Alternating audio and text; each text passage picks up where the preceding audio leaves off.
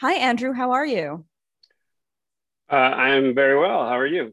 I'm good. I'm good. Thank you so much for being here. Sure, it's great to be here. Can you tell me about where you grew up and what you ate? Sure. Okay, so I grew up in a Boston suburb, and I live in Cambridge now, so basically in Boston. And what I ate, well, so I come from a big Armenian family, and Armenians are pretty serious about their food and their cooking. A gathering of any two or more Armenians is basically an excuse for a feast, and holidays and parties are sort of studies in excess. So there was a lot of food and a lot of cooking and recipes, between my mother and my grandparents and my aunts and uncles, and so I was exposed to kind of people who love to cook pretty early on. Um, and beyond the Armenian stuff, my mother was is a very good cook, and she was pretty adventurous. Sort of as interested in experimentation and research as anyone, and I think that's where I started having the same sort of tendencies.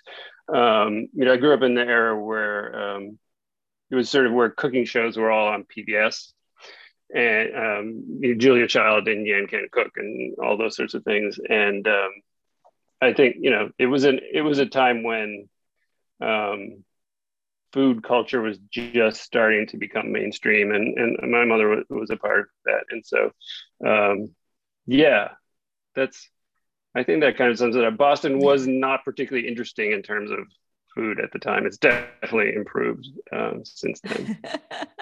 um, how has it improved? What's changed in Boston? Well, I think it's mostly that the culture has grown to support the presence of just more interesting restaurants. I mean, I'm sure there were plenty of restaurants you know in within cultural enclaves, but when I was growing up, you didn't know about them, and there probably were fewer of them simply because there wasn't the support. But like I think Boston is a kind of provincial place, or has been, and I think people are finally waking up to the sort of the importance of foods from other cultures, and so those restaurants are finally getting the due that they deserve, and so it's definitely better. I mean, I lived in New York for a long time, and so I still kind of gripe about how much better it could be.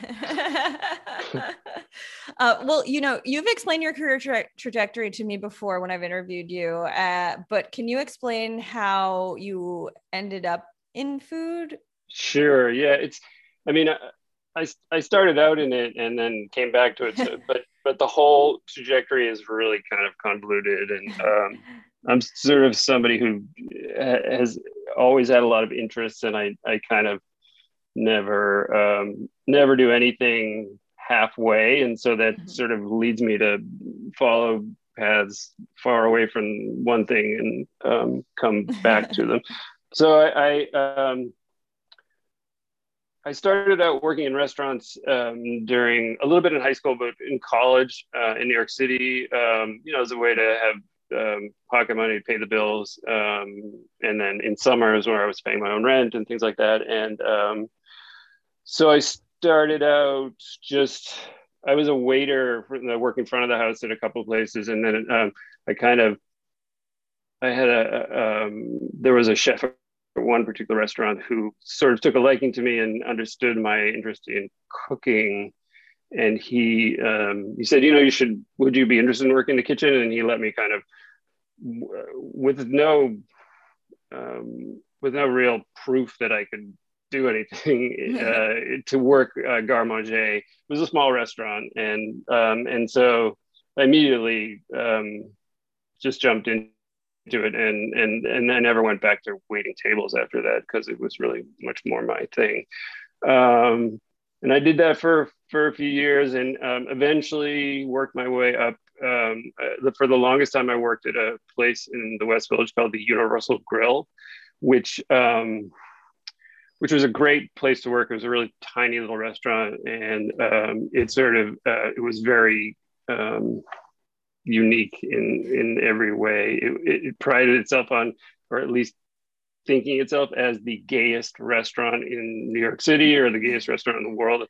I forget what their tagline was, but it was very like a kind of a hub of a lot of gay cultural activity, and it was just a fun place to work, especially since the food. It was important that the food be of a certain caliber.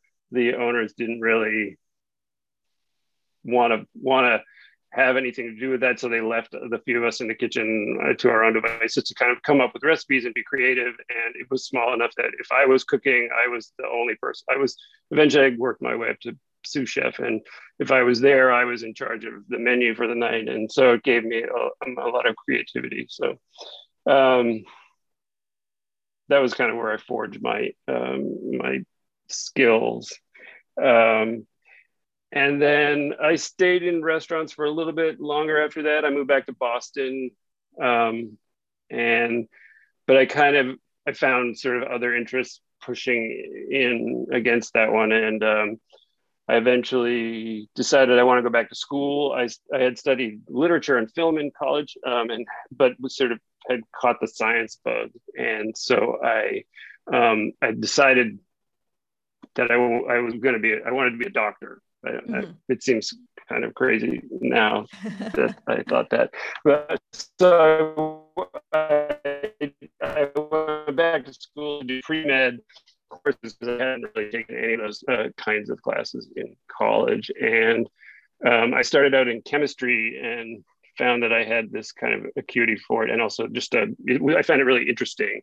And while I was doing some of these courses, I kind of talked my way into an internship at a pharmaceutical company here in Cambridge, and that internship ended up getting renewed several times, and eventually it just became a full-time job.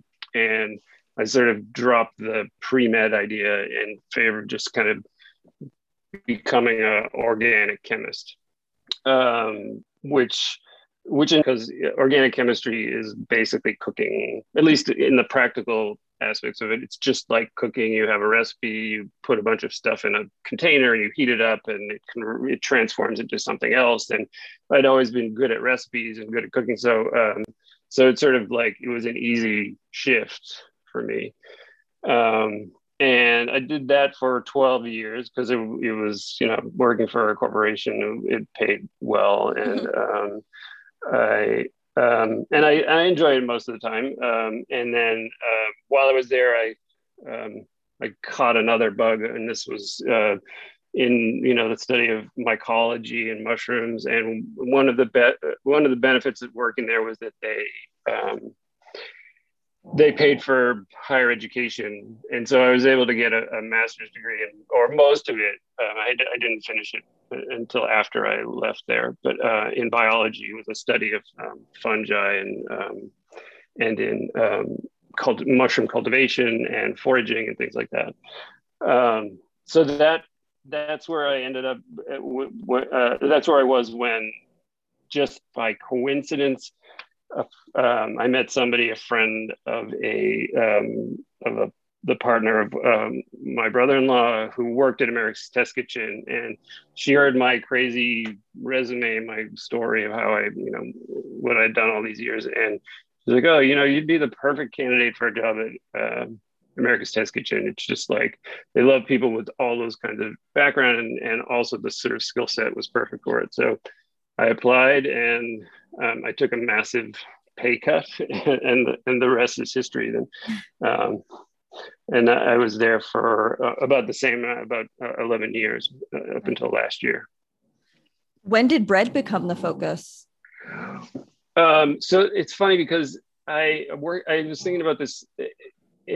I worked in 2 bakeries in high school, and it didn't register as a thing that I was at all interested in. And during college, I spent a semester in Paris, and somehow I'm sure I ate lots of good bread, but somehow the idea that I was surrounded by all these amazing bakeries just never even occurred to me to like, think about it while I was there. I was kind of more interested in spending time in movie theaters and art museums. And so I didn't come to bread until very late in the game. And the thing that kind of sparked that was this is probably true for many people, was the no knead Bittman Leahy no knead bread.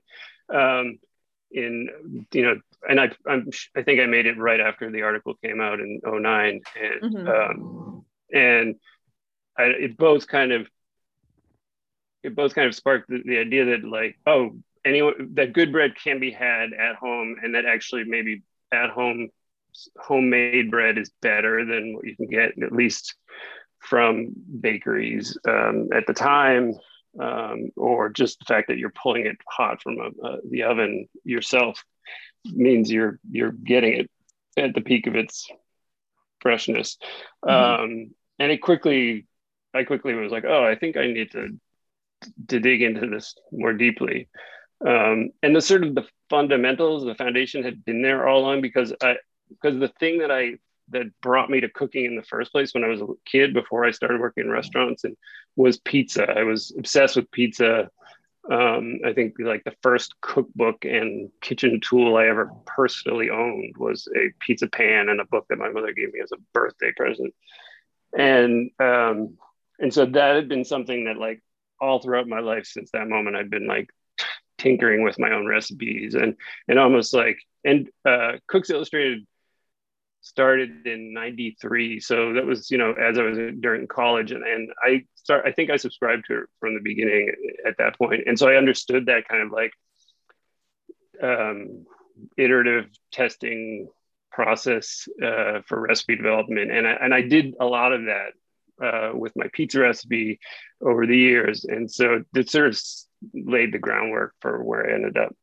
But it wasn't, so that after No Knead Bread, I started digging into recipes and taking classes. And that was really where I kind of fell hard for it.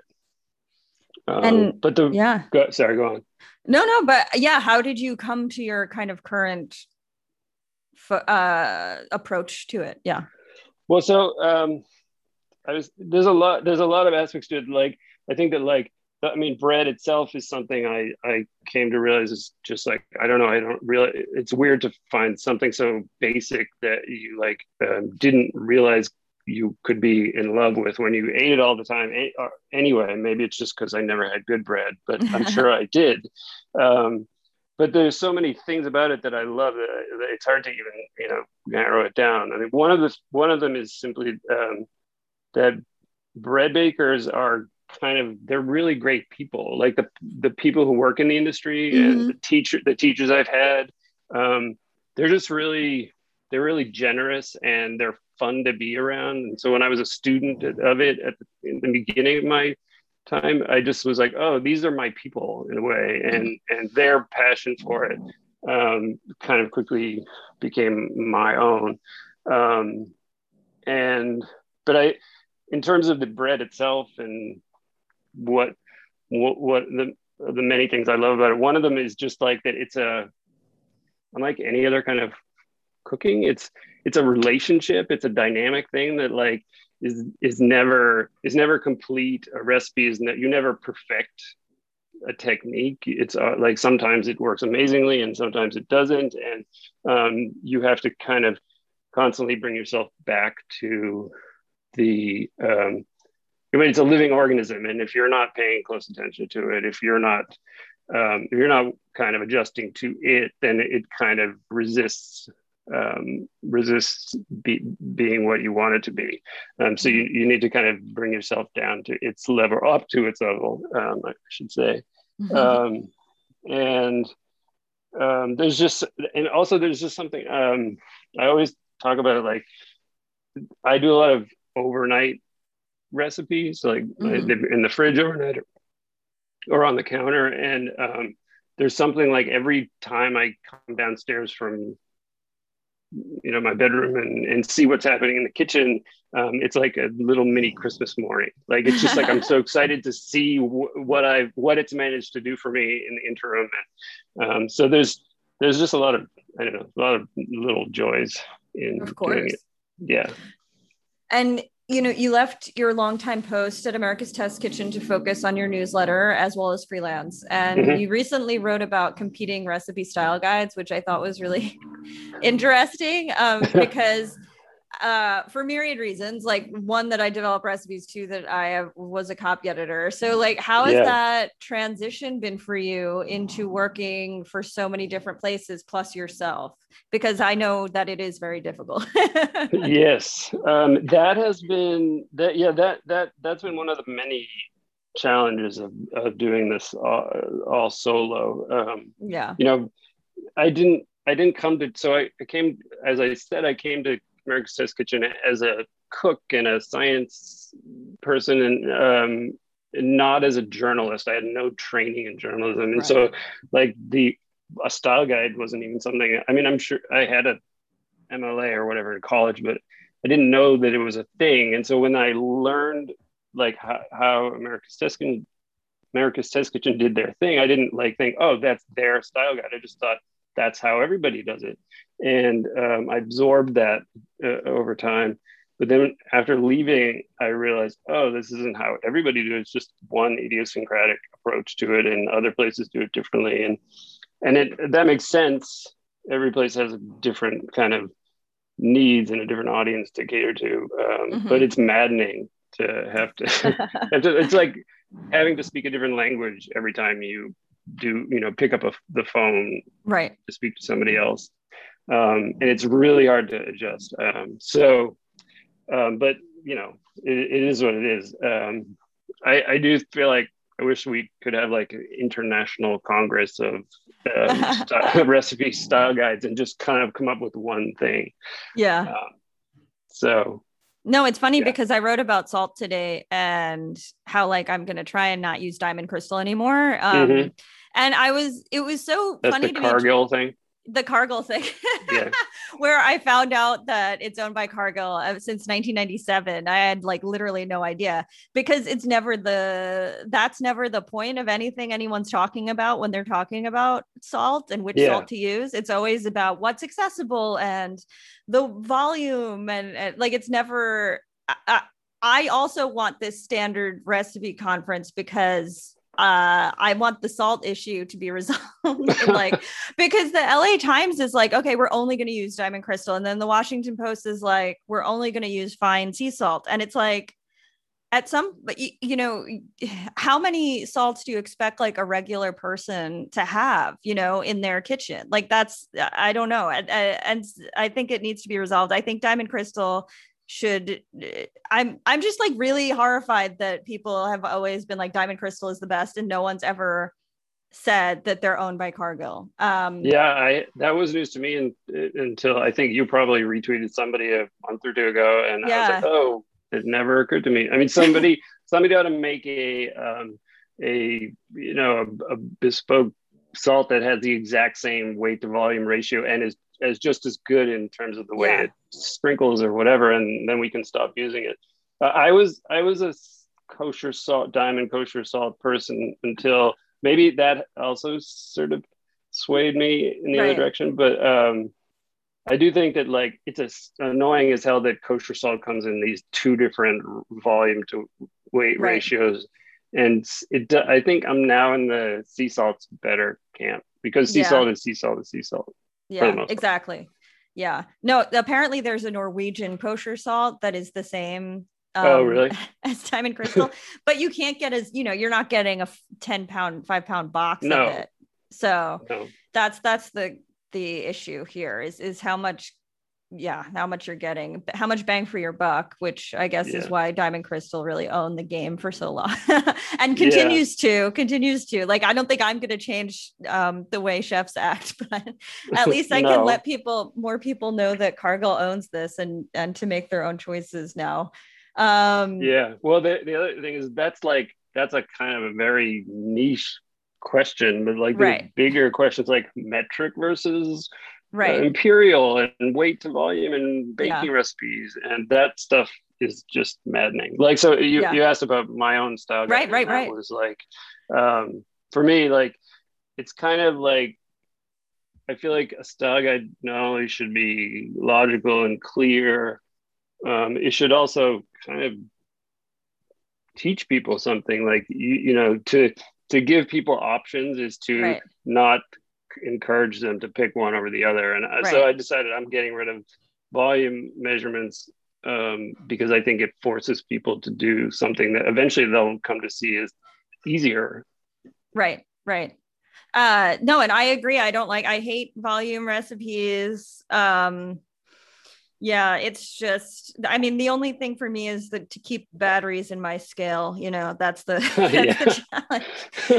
Is remembering whether it's AA or AAA when I go to the store. That's my struggle. But I wanted to ask how you're maintaining creativity and balance between the work you're doing for other people and for your newsletter, because people ask me all the time. And for me, I think it's kind of obvious most of the time what's for the newsletter and what isn't. Like, speaking again of the salt piece, it's like, I know how I could expand the salt piece and make it really a lot better and like 3,000 words and like a lot more affecting, but like, I'm not going to do that for my like weekly blog. But yeah, so basically, how do you balance those things that you're doing? Well, I think I'm sort of in a similar camp with that. It took me a while to figure out that was what it was, but I use it as a sort of a scratch pad for whatever's on my mind, and I don't necessarily feel like things need to be, you know, kind of resolved when I write about them there.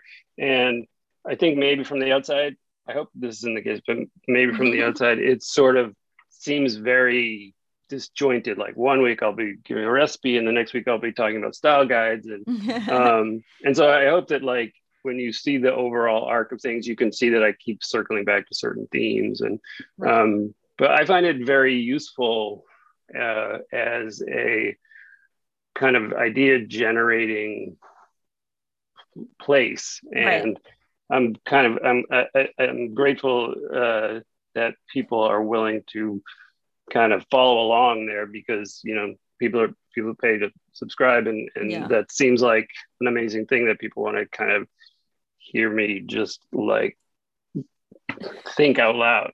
Right. Yeah, no, and I like that aspect of newsletters. I think a lot of people don't really get that. They don't, maybe because they don't do it, they don't understand the value of having to be consistently creative, and that it's not necessarily an ends in itself, but it's just a way of thinking. Like, it's just a practice that you can have. And it is, you know, that people will go along with it is really interesting. Have you found a real connection with your audience there? Yeah, it's for sure. I found that, like, the fact of their presence, and I mean, I guess, you know, one nice thing about having a paid option is that if people are paying, they don't have to comment to show their appreciation for what you're doing. I feel like the one thing that I've wanted to, well, it's not the only thing, but one of the things I want to develop more of there is a sense of community. I feel like it's probably on me to figure out a way to foster that more, because there is some of it, but not as much as there perhaps could be, where people are not only commenting and interacting with me, but also communicating with one another more. And maybe that's a question of, like, starting open threads or questions where people get to weigh in. But one of the things that, you know, the hardest part, or a hard part of doing the newsletter and being a full-time freelancer, is just finding the time to implement all these different ideas I have for making it better. It's very slow. It's really slow. It's very hard. I want to open up to new, like, have other people contribute, but I have to, like, make sure I'm fully available to do the best editing work and everything like that.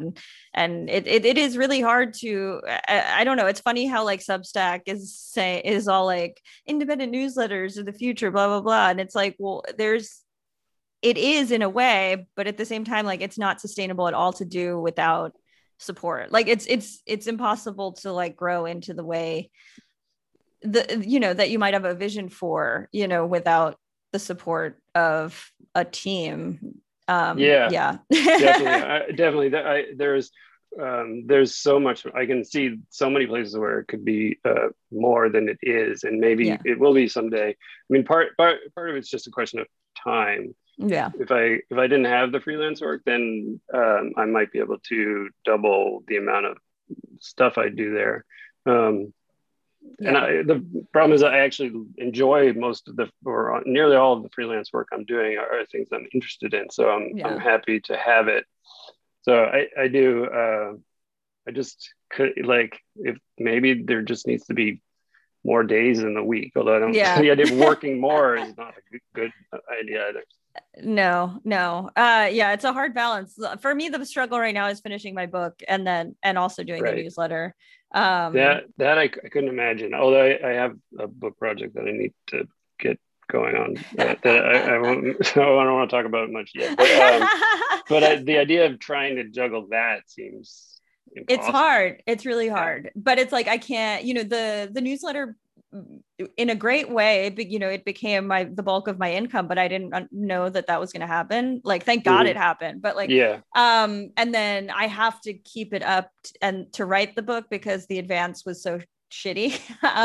So like I sold the book before literally weeks before my newsletter kind of like popped off, I guess, last year. I don't know. So it's like constantly maintaining this balance in this kind of work where you're weighing the pros and cons of like literally every small decision. But I remember when I quoted you about flour in a past newsletter, and you talked about ingredient sourcing and flour sourcing. It caused a little bit of controversy like the artisanal flour community.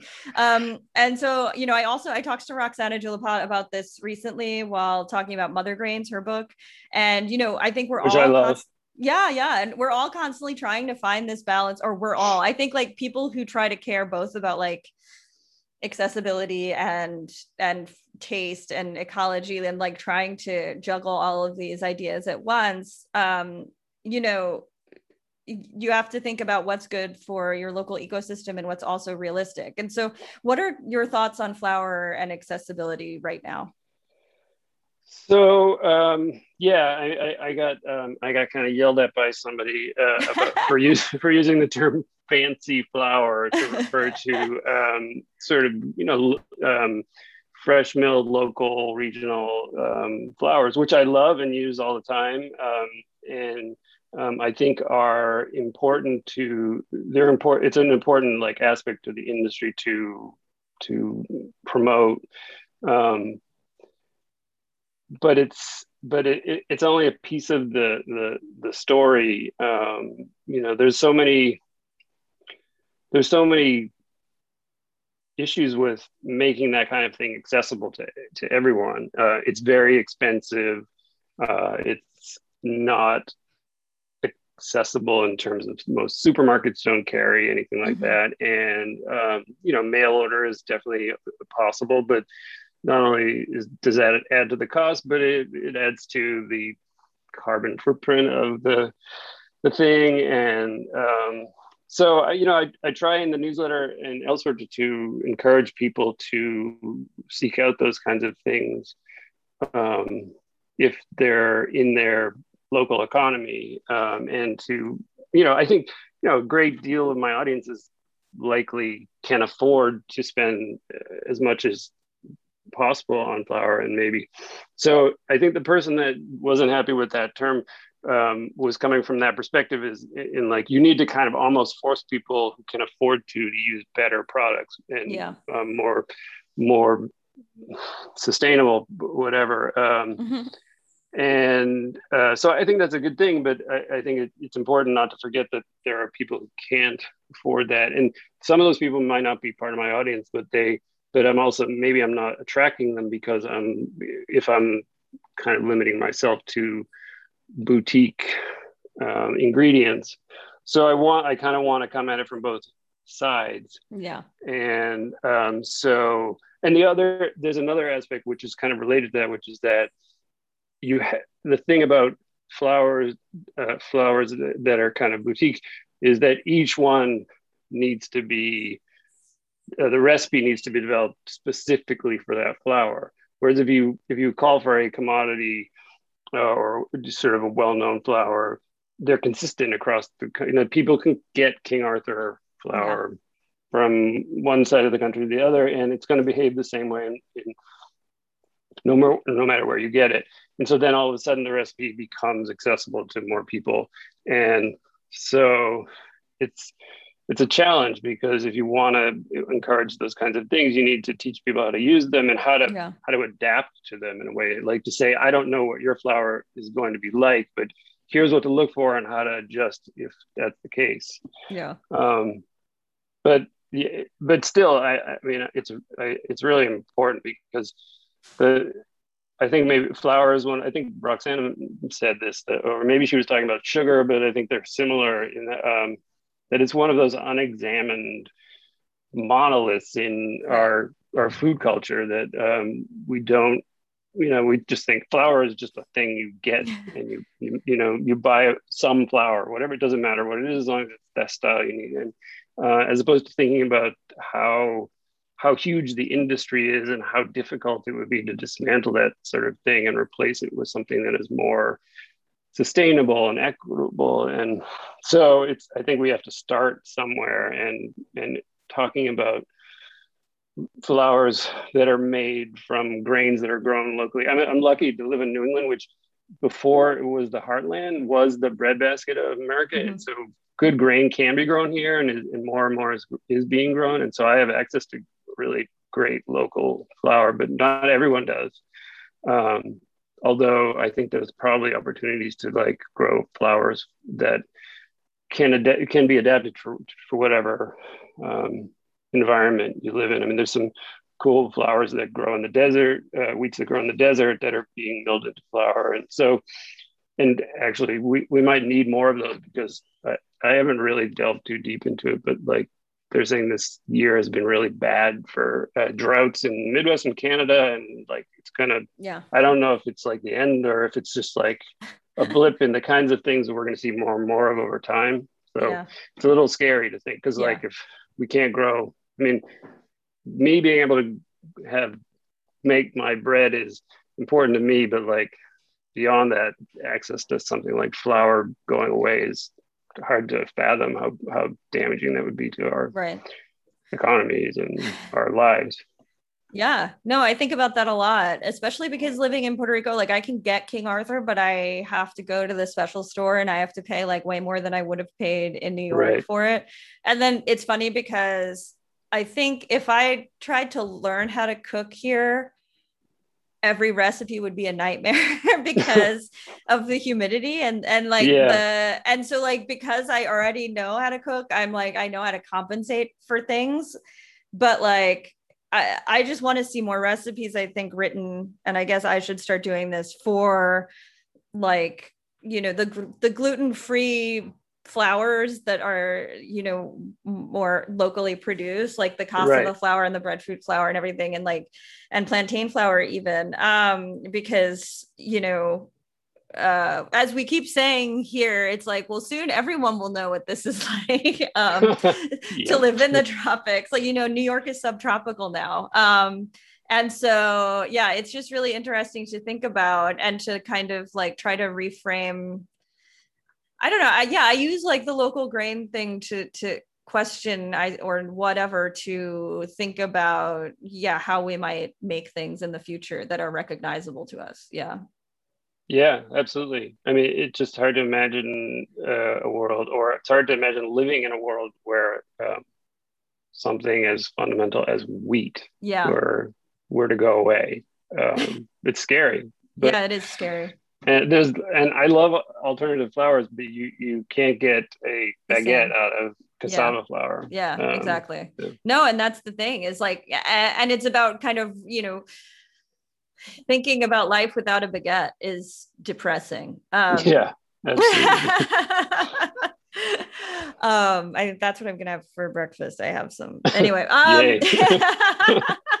Let me enjoy it while I have it. Now that I'm thinking about that. But through your newsletter, you're also you're teaching classes on Zoom, and we talked about the different styles of writing recipes, but just to write recipes down in a methodical manner is so difficult for me personally. Like, what is your process for doing that? What tools have maybe helped you do that? How have you found your teaching voice, basically? So it's really interesting because I'm deeply introverted, right. And so teaching is the farthest, especially in person, but in front of people, Zoom or in a room full of them. But I actually have come to love it, and I never would have guessed that would be the case. I realized I started teaching baking and cooking because I saw it as an opportunity to get to kind of hang out in spaces that I was just like a consumer of, where I wanted to get to go to baking conferences and get paid instead of having to pay. And I wanted to be able to like go to places like King Arthur and on their dime instead of mine. And so I was like, okay, I'm just going to like see if they'll let me teach something. But I quickly realized that actually I really like doing it. And so I do it for its own sake now.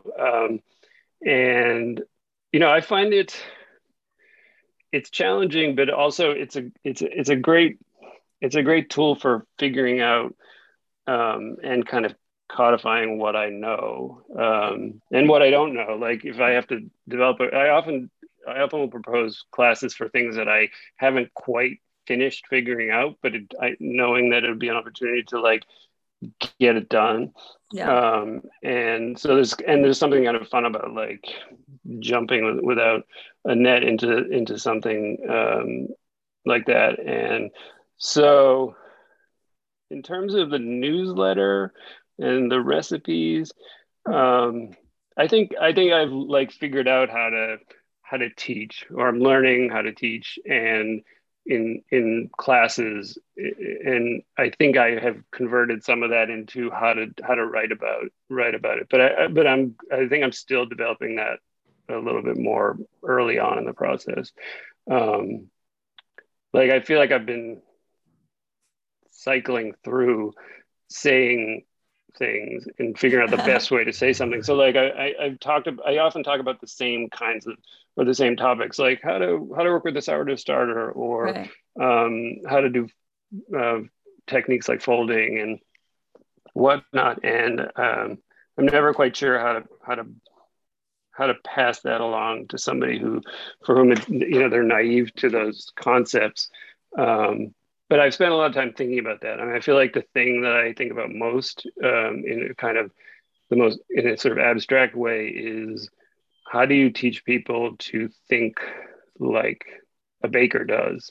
Right. It's not straightforward. I don't know if that's, I don't know if it's true for every skill, or, but I spent a lot of time thinking about like, what is it going to like flip the switch in somebody's head when they're doing a technique? Like, right. It's not just straightforward, like do this and get that result. It's right. more like, think like this and you'll be able to figure out how to get that result. Exactly. Yeah. It's one step removed from the process. So, yeah. But I'm still trying to get my head around that. Well, for you, is cooking a political act? Yes.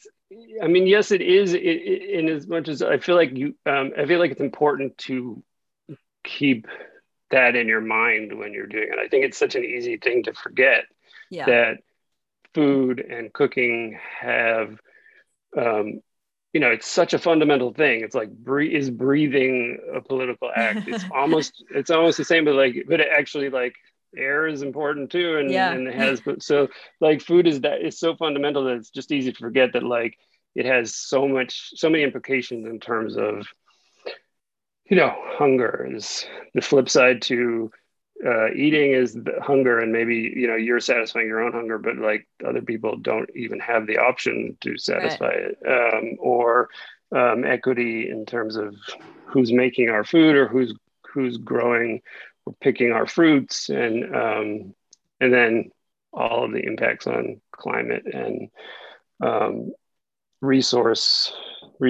And so, I mean, I feel like I try to deliberately keep that in mind. I mean, it's not like always there, but I just feel like it's important never to forget that it's part of a system that is not great and needs a lot of work. And I think that especially if you're in the world of food and cooking, you can have a positive impact in that if you keep it in mind. Right. Thank you so much for being here. Oh, it was my pleasure. I was so happy to be here.